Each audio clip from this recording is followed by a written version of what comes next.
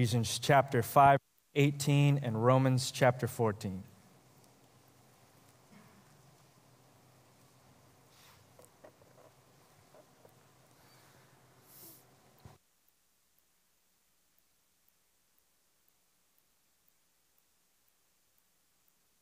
That's what Paul says.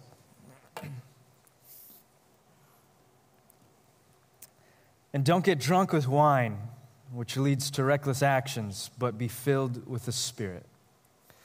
This is God's word. The title of the sermon this morning is called "The Alcohol and the Christian." Alcohol and the Christian.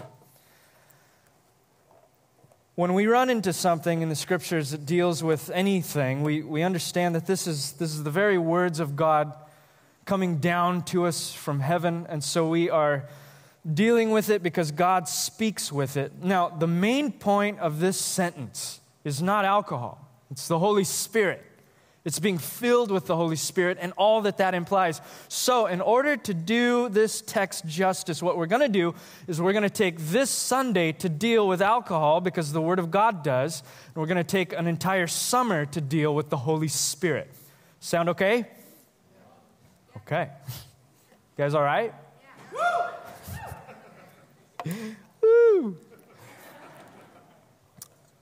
I'm not going to, in the time that I have, I'm not going to have time to cover everything that there is to speak about on this topic. And so we wanted to recommend a book to you if you want to know more, or if I did not treat this, a certain part of this that you were hoping I would. The book is called God Gave Wine by Kenneth Gentry.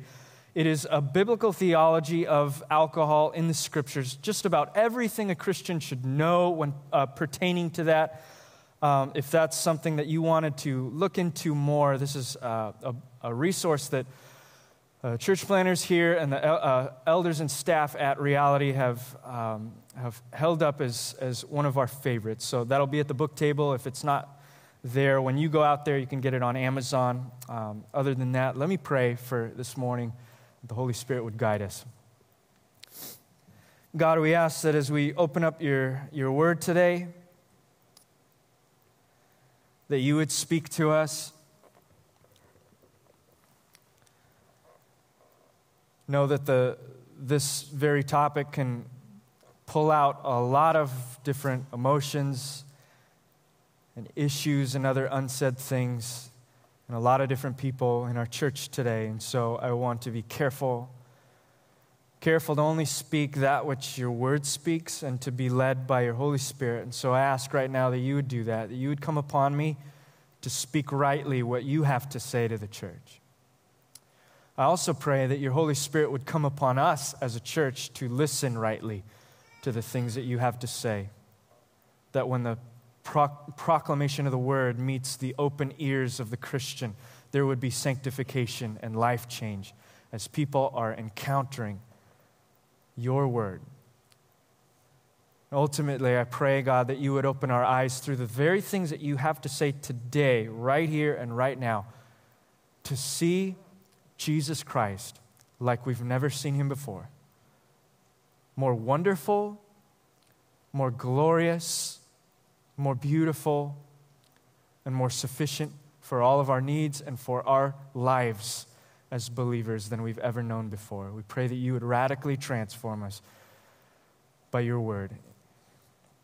In Jesus' name, amen. What I want to do is look at the subject of alcohol. Now that Paul has broached the topic in Ephesians chapter 5, I want to look at it from a broad bird's eye point of view. And as we go through this sermon, to begin to hone in our focus on the details. Starting with a broad bird's eye view and honing in on the details. I'm going to do this through 5 points. I'm going to start by asking the question, what does the Bible have to say in general about alcohol? 2, I'm going to follow that up by asking, well, what does the law have to say about alcohol specifically? Then I'm going to ask, what does the gospel have to say about alcohol? And then fourthly, I'm going to ask, what does love have to say about alcohol? And then my last point will be, what is Paul trying to tell us about it right here and right now? Hopefully, as we go through this, you'll see that Paul, while using maybe alcohol as a case study, is speaking about a variety of things. And I pray that as we go, the Holy Spirit would begin to pull out some of those things in our lives this morning. What does the Bible have to say about this subject? This is what we're going to do. The first place that we have to start, whenever we're speaking about stuff like this, any time that the Bible does not specifically give instruction about something, if there's not an implicit or explicit instruction or prohibition on something in the created order, we often err. And this is where the church often, we often err. I do this too. We often err by failing to maintain a balance. And sometimes this comes because we start from our fallen nature. In other words, we say, well, we're sinners, everything is sinful, so don't touch anything. This is probably the wrong place to start with just about anything. We should start at the beginning of Genesis with the created order, that God created the world and He created all things to be good.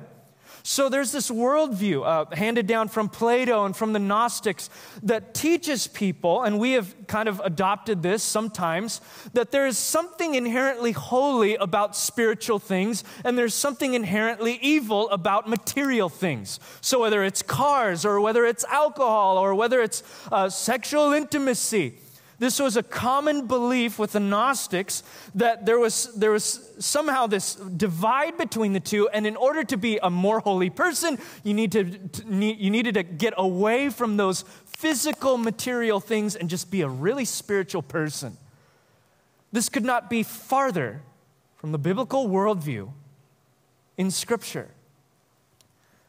Not only is the Spirit good, but we see that through creation, God created everything with the original intent to be good also.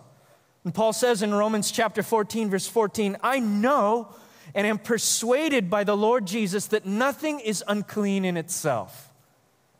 What that means specifically about the topic that we have about alcohol is that a glass of wine sitting on a table does not constitute the evil of Satan incarnate, okay? Simply by putting a glass or a beverage on a table does not make evil just kind of wriggle out of the table for nothing. It's just stuff. However, anything can become morally wrong and even evil, depending on the way that it's used. So the issue for Paul isn't the actual object or the substance, it's the person. And this is where the Bible begins to pry into the heart of a person. This leads us to our second point. What does the Bible say specifically through the law? We talked about this last week where we spoke of the law of God, those things that God tells us to do, as not coming from this angry grandfather who's trying to be a Scrooge, who's trying to ruin all of our fun, create parameters just to stifle our lives.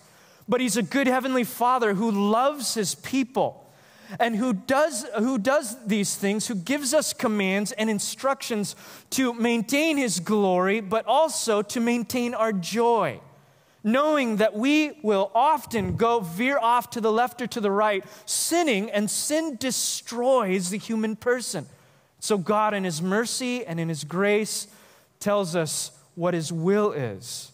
Well, what does it say about alcohol specifically?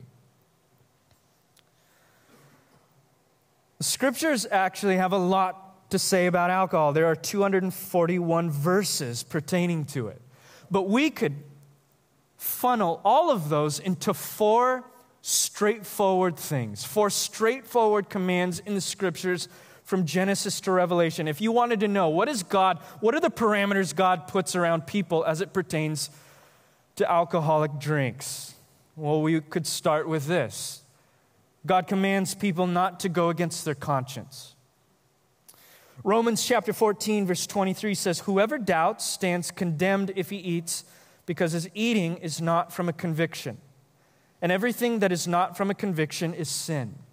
Meaning there will be things in our lives that the Bible does not specifically condemn, but that the Holy Spirit in you will.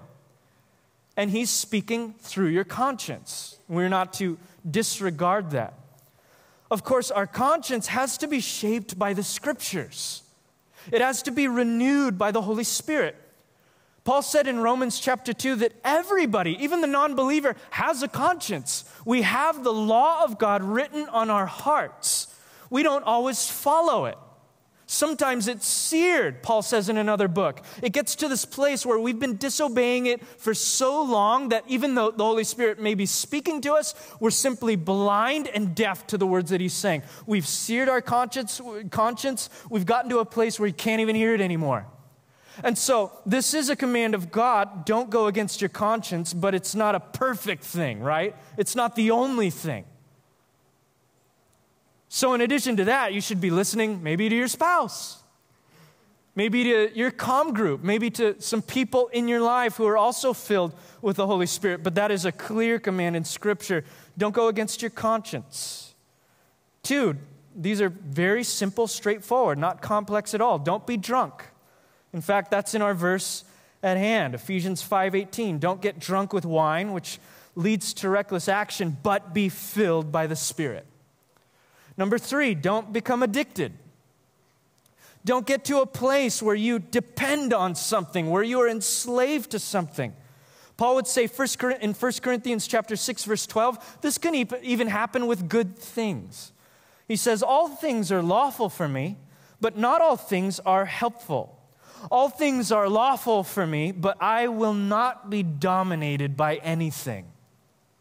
In other words, you're never to get to a point where you are enslaved to anything, even good things in life.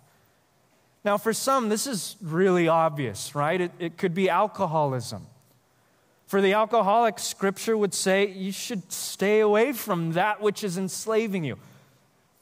But perhaps there's some people in this room who would say, well, you know what? I'm not an alcoholic. I'm not addicted. I just really love it. Like, really love it. Okay, well, you're not an alcoholic. You're an idolater, right?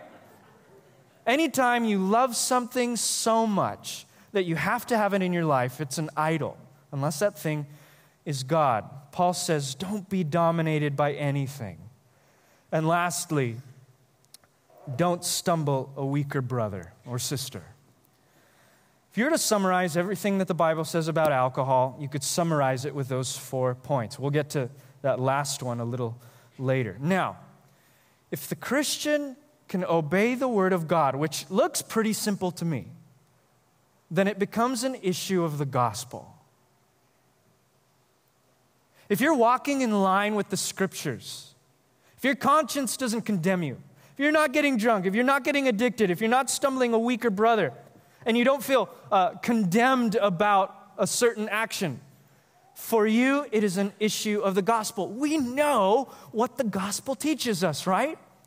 The gospel teaches you and I that you are accepted by faith in Christ alone. That there is absolutely nothing that you can do in this life to attain that approval. Rather, it comes down from heaven to you because of Jesus' finished work on the cross. Consequently, that means there is nothing you can do or not do to get God's approval. So what's this mean specifically with drinking alcohol? Well, you are neither accepted or rejected regardless of what you do. That's what that means. Paul said in 1 Corinthians chapter 8, verse 8, food will not make us acceptable to God. We are not inferior if we don't eat, and we are not better if we do eat. This is something that's often referred to as Christian freedom or Christian liberty. If the Bible doesn't explicitly or implicitly tell you not to do something, if it's like a gray area, if it's a morally neutral ground, then it's an issue of Christian freedom. Meaning after you've done all that the Bible does require, you don't feel particularly convicted about not doing something, then the Bible says to you, do whatever you want. It's not an issue of approval. It's not an issue of law. It's a gospel issue, and you're not better or worse for that which you do. Now, Christian freedom, Christian liberty, affects a lot more things than drinking alcohol. For example, kind of school do you want to put your kids in? Well, one Christian would say, well, public school, obviously. Another Christian, led by the Spirit, would say, well, no, homeschool. I want to homeschool my kids. Another person would say, well, no, private school. Yet another person would say, no, Christian private school. Another person would say, no, a public Christian private homeschool, or whatever. And the list goes on. And for each person, this is a crucial decision to make, right? If you have kids, this is important. A crucial decision that you have to practice wisdom in and be led by the Spirit in and speak to your spouse and family with in order to make the best possible decision for you and your family. However, other Spirit-filled Christians are going to do different things. So which one is right? None of them. God calls us to make the right decision personally on some of these issues, but some of these things are not universal laws for everybody. Meaning for one person, private school is the right way to go. For another person, it's public school. For another person, it's homeschool. And each person should follow the convictions as they are led by Scripture and the Holy Spirit, but it's going to look different for everybody. And we're not to judge another person for not doing what we do. And this goes on and on. Parenting methodology. What type of method are you going to use to raise your kid? That's a crazy one, man. Don't get on someone's bad side with that one. People have different views on what that is, and you should follow your convictions, but there's no universal rule for all people everywhere. Vegetarian, vegan, meat eater, gluten-free. A bunch of different people with different eating habits. That's fine for that particular person based on your convictions and the Holy Spirit, but it's not a universal rule. One person is married, another person is single. One person likes jazz, another person likes country. They're all things that relate to Christian liberty. It's for you to decide between you and God as you are being renewed by the Scriptures. So if the Bible doesn't forbid something outright or even implicitly, it's a gospel issue. You're called to make the best judgment, the wisest judgment that you can with what you know. But you're not better than anyone else for the judgment that you made. The gospel simply frees you to do so. The gospel frees the Christian to either partake or abstain. Think about that one for a while. The gospel is so powerful that it gives a Christian the freedom to partake or abstain. Here's what I mean. Perhaps there's someone in this church who your conscience doesn't condemn you. You don't mind a glass of wine or even a beer. Your conscience doesn't condemn you. You don't give in to drunkenness. You're not an alcoholic. You're not developing or cultivating an addiction. No one else is being stumbled by it. You know what the Bible says to you? The Bible says that the gospel, in general, I guess there's always an exception to the rule, but in general, the gospel permits that person to drink alcohol, okay? They are neither worse nor better in relation to their actions. And there is no condemnation. There are some of you in this church, you have that freedom today. And the Bible says that the gospel allows you to have that freedom and liberty. And it's not even that Paul is saying, well, okay, there's like a group of people in church and they like to go chase wine. I guess if you got to do it, but whatever, weirdos. It's not even like that. The Bible is saying, hey, if you have that freedom, enjoy it. You enjoy every other created thing on the face of the planet. You enjoy relationship. You enjoy breaking bread. You enjoy being in other people's houses. This is no different. If you have the freedom to do that, enjoy it. Ecclesiastes chapter 9, verse 7. Go, eat your bread with pleasure. Drink your wine with a cheerful heart, for God has already accepted your works. Meaning, if it is not an issue for your conscience and you're obeying the Scriptures, then have fun, man. And don't be ashamed of what God has not shamed you of. And when I roll into Eureka Burger, and I see you in the corner, don't like try to hide your beer behind your glass of water all awkwardly. Yeah. When I roll into Cork Tree, don't like pour out the glass of wine like I didn't see you when I rolled in, or I care. If you have that freedom, have fun. Okay? But listen, the gospel also enables Christians to abstain from alcohol. And there's some of us in this church who perhaps are drinking and we shouldn't be. And I don't know who that is. But perhaps you do. Maybe for you it is an addiction. Maybe it's going that route and God is working on your conscience to stop drinking. The gospel frees you to obey that. Maybe God is calling you to abstain and you've done nothing wrong. Maybe for you, you never get drunk, you never go too far, there's no addiction. It's just a normal thing. It's like drinking orange juice for you. But maybe God, for whatever reason, maybe because of a witness, someone else is in your life, or maybe He doesn't even want to tell you. God does that sometimes, right? Maybe for some reason, God is calling you to abstain from alcohol, even though you've done nothing wrong. And the gospel enables you to do that because you're no better or worse if you do or not. Listen, you don't need alcohol to be made whole. That's what the gospel is proclaiming to you. If something can be enjoyed by the Christian, then great. But once it becomes something that you need to have, it's no longer an issue of Christian freedom. That's bondage.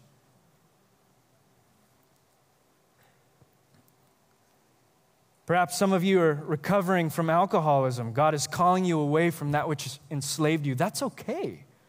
That's not lesser Christianity. You're not less righteous for that. You're being sanctified by Jesus. So maybe for one person, Christian liberty means they can have a glass of wine. For another person, Christian liberty might mean they don't have a glass of wine. And they, in that moment, are walking in freedom because they don't need what used to enslave them. It's going to look different for different people. Paul says in Romans chapter 14, verse 6, whoever eats, eats for the Lord, since he gives thanks to God. And whoever does not eat, it's for the Lord, that he does not eat it, yet he thanks God too. This is fascinating, because at this point, we start to see that the gospel has implications for how we treat each other. Meaning, if God has already accepted you, free from works, apart from anything you've done, then we should accept one another in the same way as well. Because in a room like this, there's going to be public schoolers and homeschoolers and private schoolers and wine drinkers and abstainers. There's going to be people who like jazz. There's going to be people who like country and all of the other intricate things that we have varying opinions and convictions on. The Bible says you should be okay with each other and accept one another simply by grace because God has accepted that person. Romans chapter 14, verse 2 through 4. One person believes he may eat anything, but one who is weak eats only vegetables. One who eats must not look down on one who does not eat, and one who does not eat must not criticize one who does, because God has accepted him. Who are you to criticize another's household slave? Before his own Lord he stands or falls, and he will stand. For the Lord is able to make him stand. All of a sudden, with what Paul is saying, is a paradigm shift in the way that we tend to think about our spirituality. I tend to think of my spirituality as something that I deal with on my own, but Paul says no, because anyone who has been crucified with Christ has also been crucified into the body of Christ. You no longer belong to yourself. You are now a part of a family, and everything that you do affects someone around you. So it's not enough for us to ask, what does the gospel have to say about alcohol, but what does love have to say about alcohol? Well, here's what it has to say. Romans 14, verse 13. Therefore, Let us no longer criticize one another. Instead, decide never to put a stumbling block or pitfall in your brother's way. Decide never to put a stumbling block or a pitfall in your brother's way. You know what it means to stumble a brother or a sister? Probably a few of us have heard that phrase more often. Maybe we're used to it. Maybe we've used it ourselves. Typically, the way I've heard it used is generally as someone getting on my nerves or offending me, right? Well, so-and-so, I saw them at the restaurant and they were drinking a beer. Oh my goodness. You know what? I have a problem with that. I'm deeply offended. I'm not okay with that. How in the world can that? I'm stumbled right now. I'm stumbled.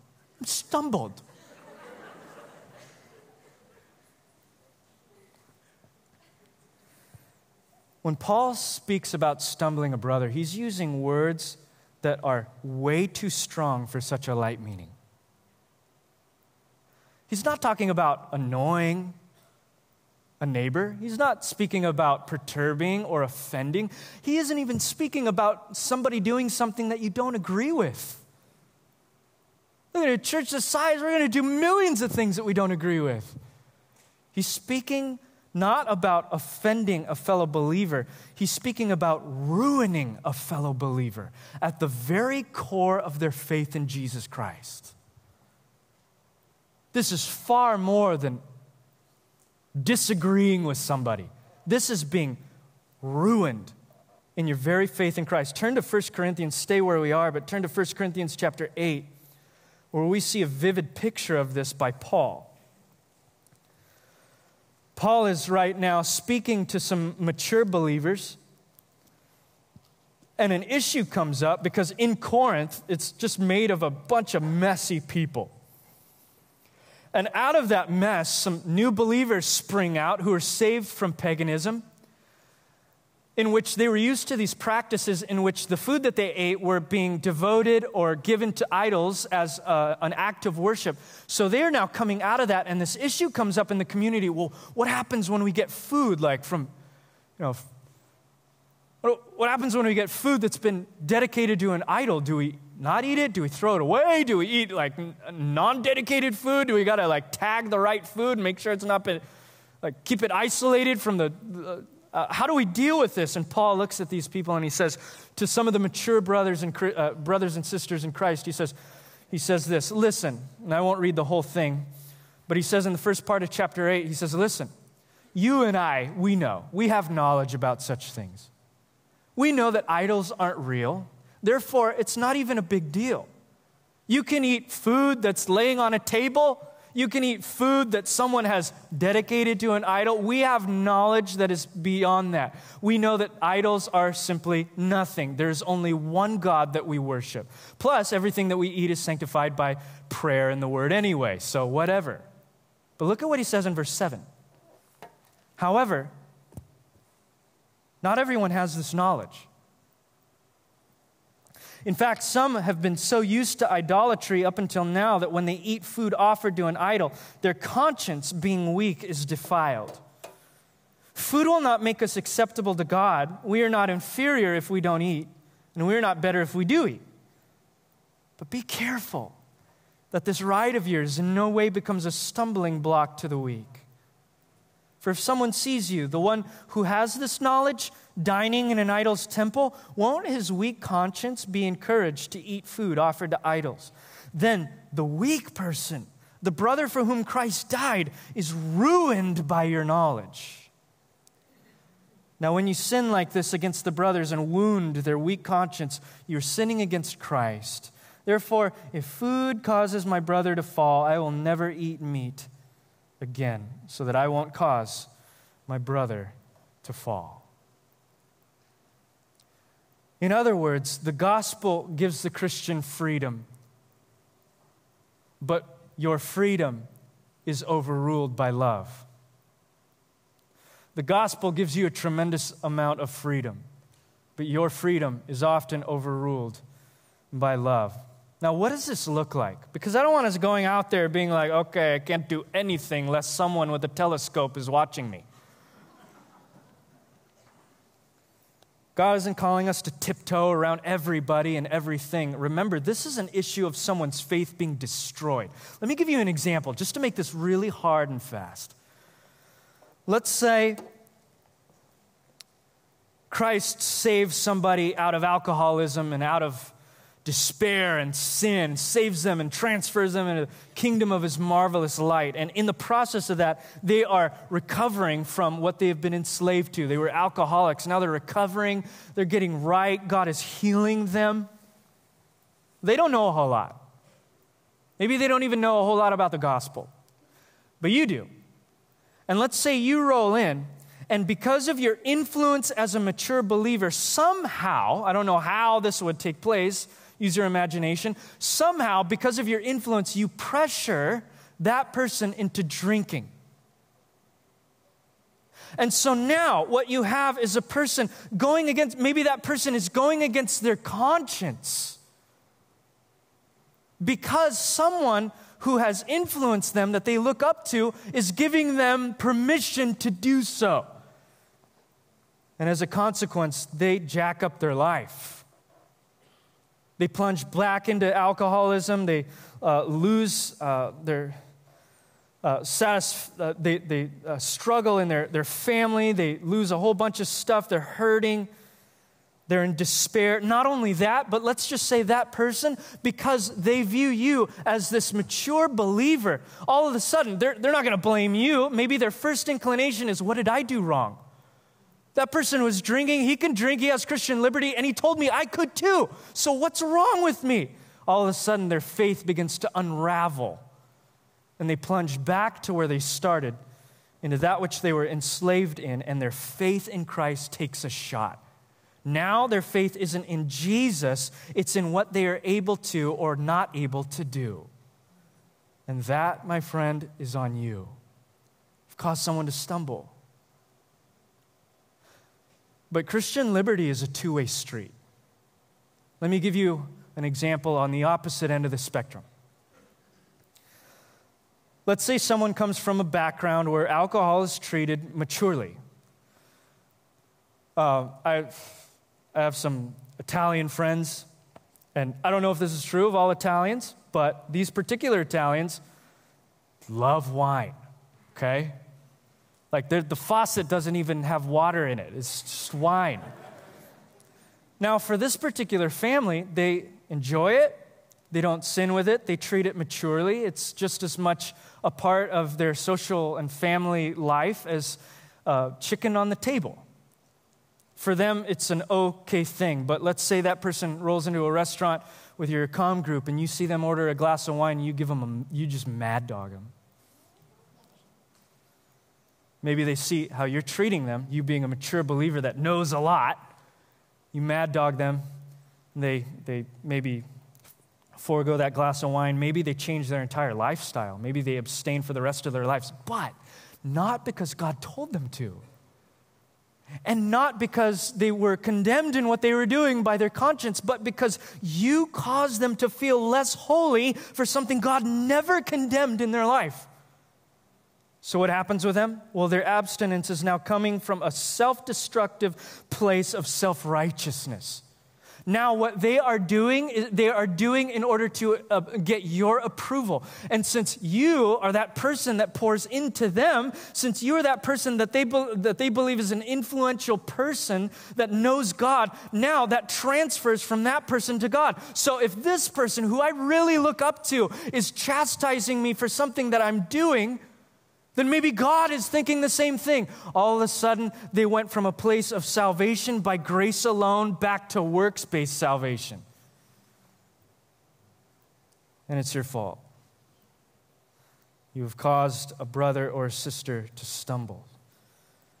You know what love says about this whole issue? It says that we have rights, and we must give up those rights if our rights stumble a weaker brother or sister in the Lord. The gospel gives us tremendous freedom, but that freedom must be submitted to God if it causes someone else who's weaker to stumble. Now, what does Paul mean by weaker? That almost sounds condescending, right? Like, what if someone called you a weaker brother? You'd be like, excuse me?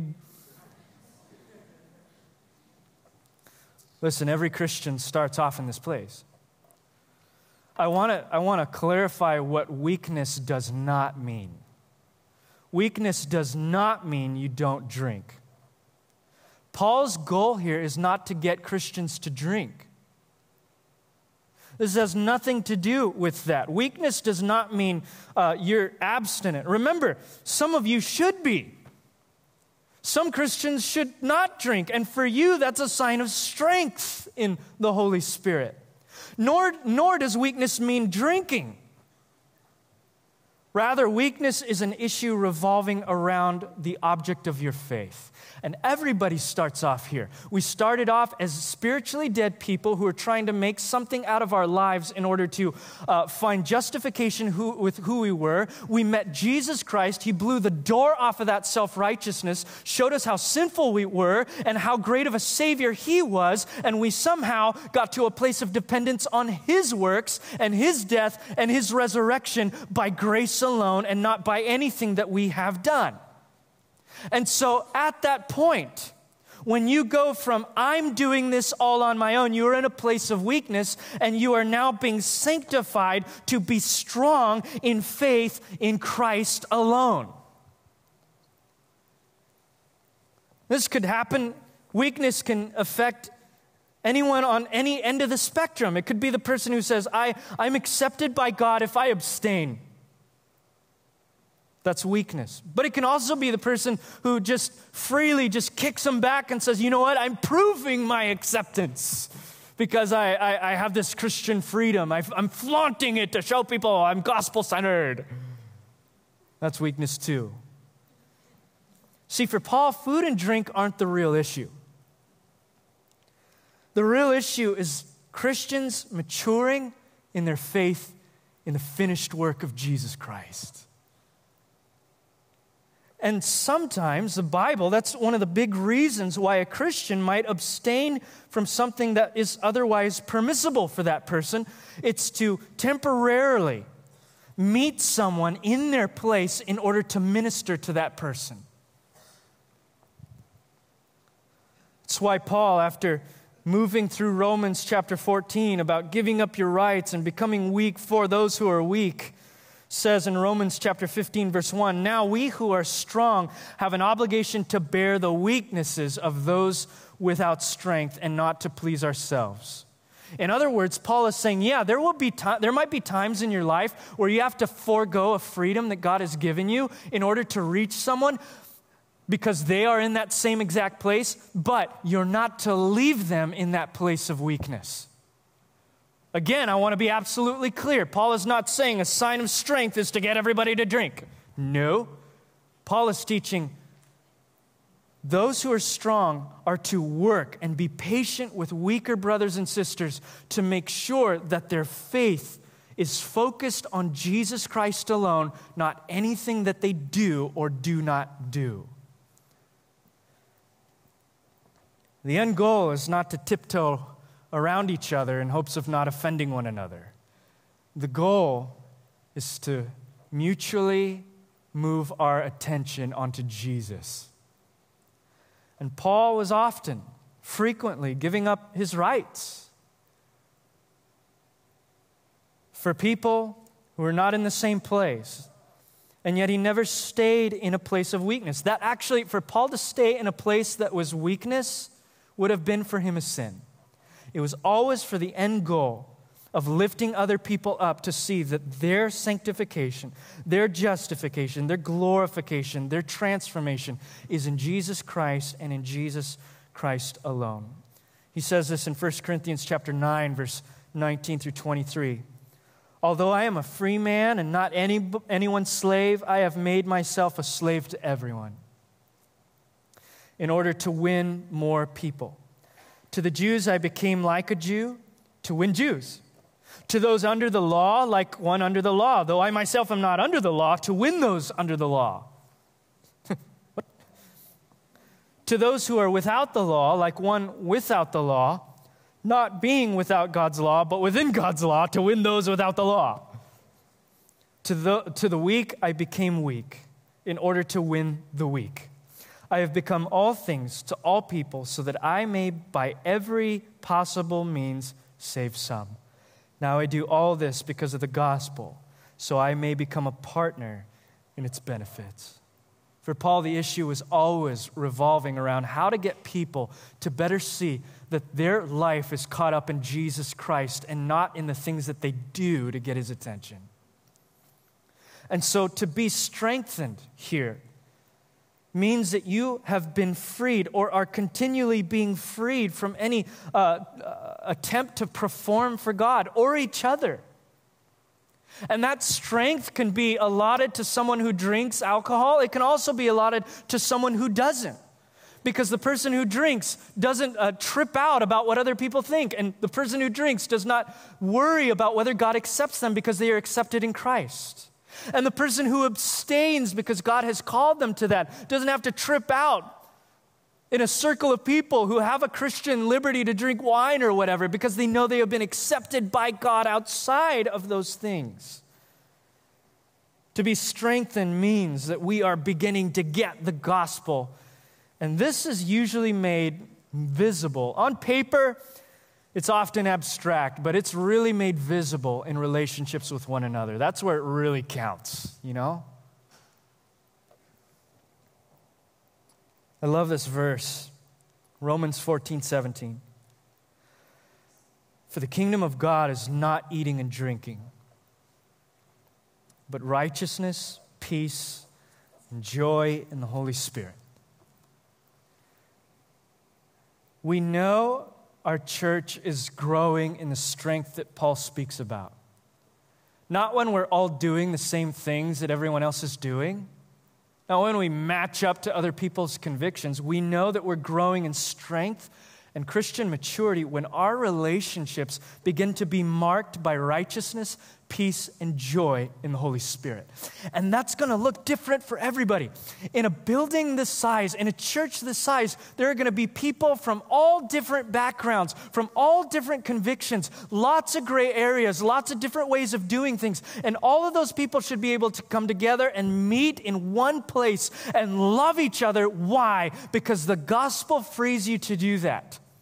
Because in that place, you might not have a thing in common with the person sitting next to you, but you have one thing in common. You were a sinner and you were saved by grace. And so now you are experientially tasting and feeling the righteousness and peace and joy as being given to you by the Holy Spirit.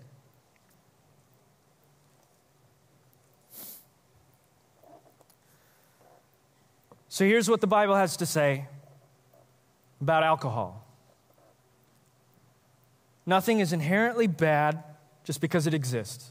It's made bad when we do bad things with it. So God gives us wise counsel to not destroy our lives. And for some Christians, for any Christian that obeys the law, not only written law, but the law on their hearts, their conscience, for you have Christian liberty to do what you want. For others, you have Christian liberty to abstain from it, and there's going to be both of those in a church, in our church. Of course, all of us are to be ruled by love, saying that even our best held freedoms take a back seat to the well-being of others. If I were to summarize everything that the Bible had to say about alcohol, it would be that. But what's Paul say about it specifically here? This is my last point. What does Paul say about alcohol in Ephesians 5, verse 18? It's actually really simple.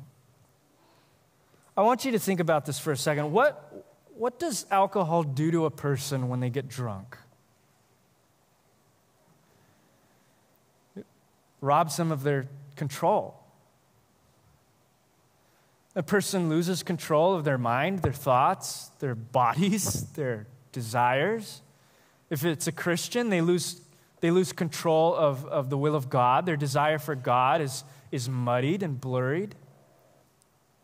We lose control. Why do people get drunk in the first place? Think about that. For those of you that have gotten drunk, probably a lot of people. Come on, just be real. For a lot of people, what was the reason that you did it? Whether it was a Friday night party in Isla Vista or downtown Ventura, or whether it was after a long day of work, you come home, or maybe some friction in your family or between spouses, and you crack open a bottle and you drink too much. What's the prime motivation behind that? I'm willing to bet 95% of the time that it is because we want to alter reality in some way. The reality that we are experiencing at the moment is not good, and so we want to change it. We do it by altering it, by self-medicating, by taking it into our own hands and changing it ourselves. And in the process of doing it, we lose control of everything. And Paul, he's not picking on drinks. He's not speaking arbitrarily. He's speaking about one thing as a case study, and he's using in contrast to that what the Holy Spirit does in the life of a Christian. If drunkenness causes a person to lose control, what does the Holy Spirit do? The fruit of the Spirit is self-control. If alcohol, when it's abused and when someone is drinking too much, what does it do to a person? It dumbs down reality. What does the Holy Spirit do? He makes reality more real. He makes it more vivid.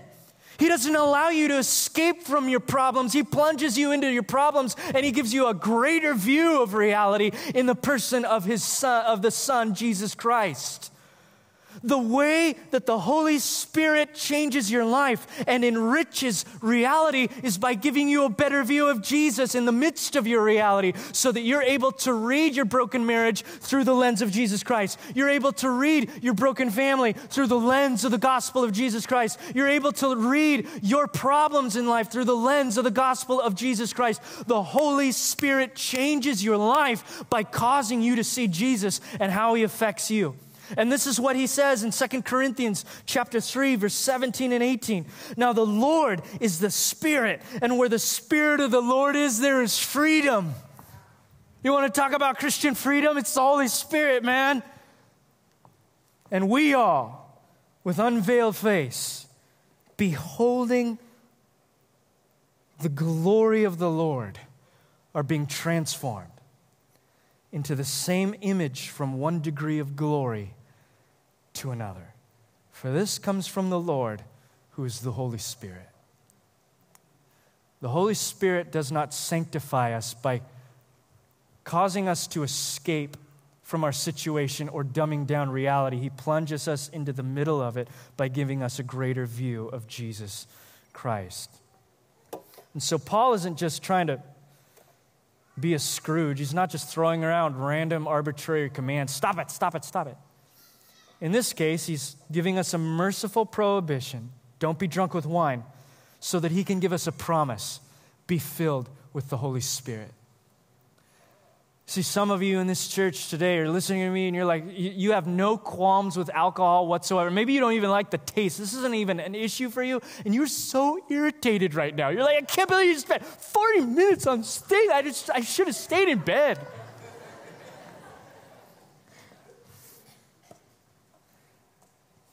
But you work 40 hours a week.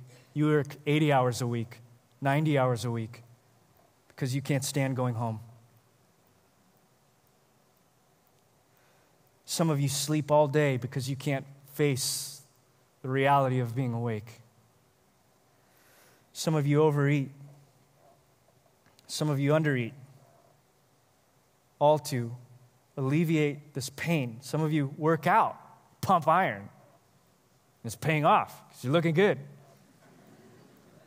But for others, you put on your body physical pain to alleviate a far worse pain that maybe goes on in your mind or in your relationships. Some of you drowned your sorrows in success and human approval, making money.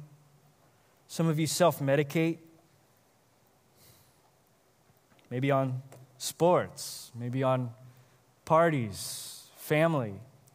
Some of you are addicted to porn because it pulls you out of that reality that you can't face. You notice about all of these things, except for pornography, all of these things are actually good things. Work and play and sleep and eating and success and money, and those things are good things. given to us for our enjoyment. We can throw alcohol in there too. But everything good becomes destructive when we use them as a replacement for what only God can accomplish in your life. When we begin to use things in our life to bring us hope and to bring us security and to bring us fulfillment, we turn to other things to deaden the pain of reality because we can't handle it. That's where we begin to err. And God is right now inviting you not to escape and deaden and blur your pain and to escape from reality, but to waken to the reality of Jesus Christ. For Colossians chapter 2 tells us that Jesus himself is reality. That's where we get the name of our church. Jesus is reality, and Jesus did not just overcome the world that is souring your experience, but he places you in heavenly places right next to him, and he makes you more than conquerors in Christ Jesus your Lord. And this reality is what the filling of the Holy Spirit makes more vivid. It's a deeper revelation of what God has brought to you in Christ. You don't have to hide and escape from your problems anymore.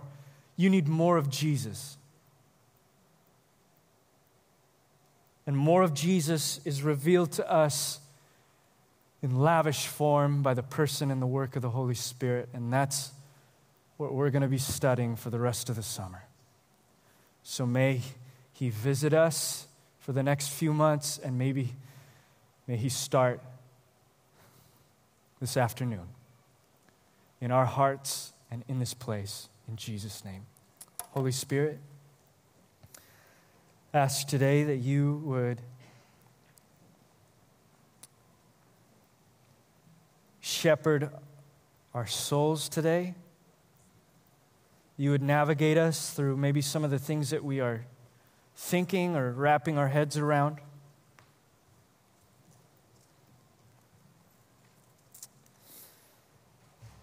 And we ask, Lord, that maybe for some of us, we don't know, maybe for all of us, we don't know a lot of things, but this we know. We are a church that is desperately in need of Jesus Christ.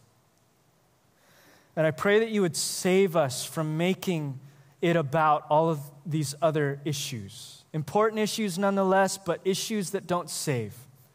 I pray that in this church you would cause us to see Christ Jesus, crucified, risen, sitting at the right hand of the Father, that person who authors and constructs and builds our faith. And Lord, we declare right now that we are a weak people that need our faith to be sat upon the rock that is Christ Jesus. And so where we're unable to do that, we pray that, Holy Spirit, you would pour yourself out in this church and give us a grand view, a deeper revelation of who Jesus is.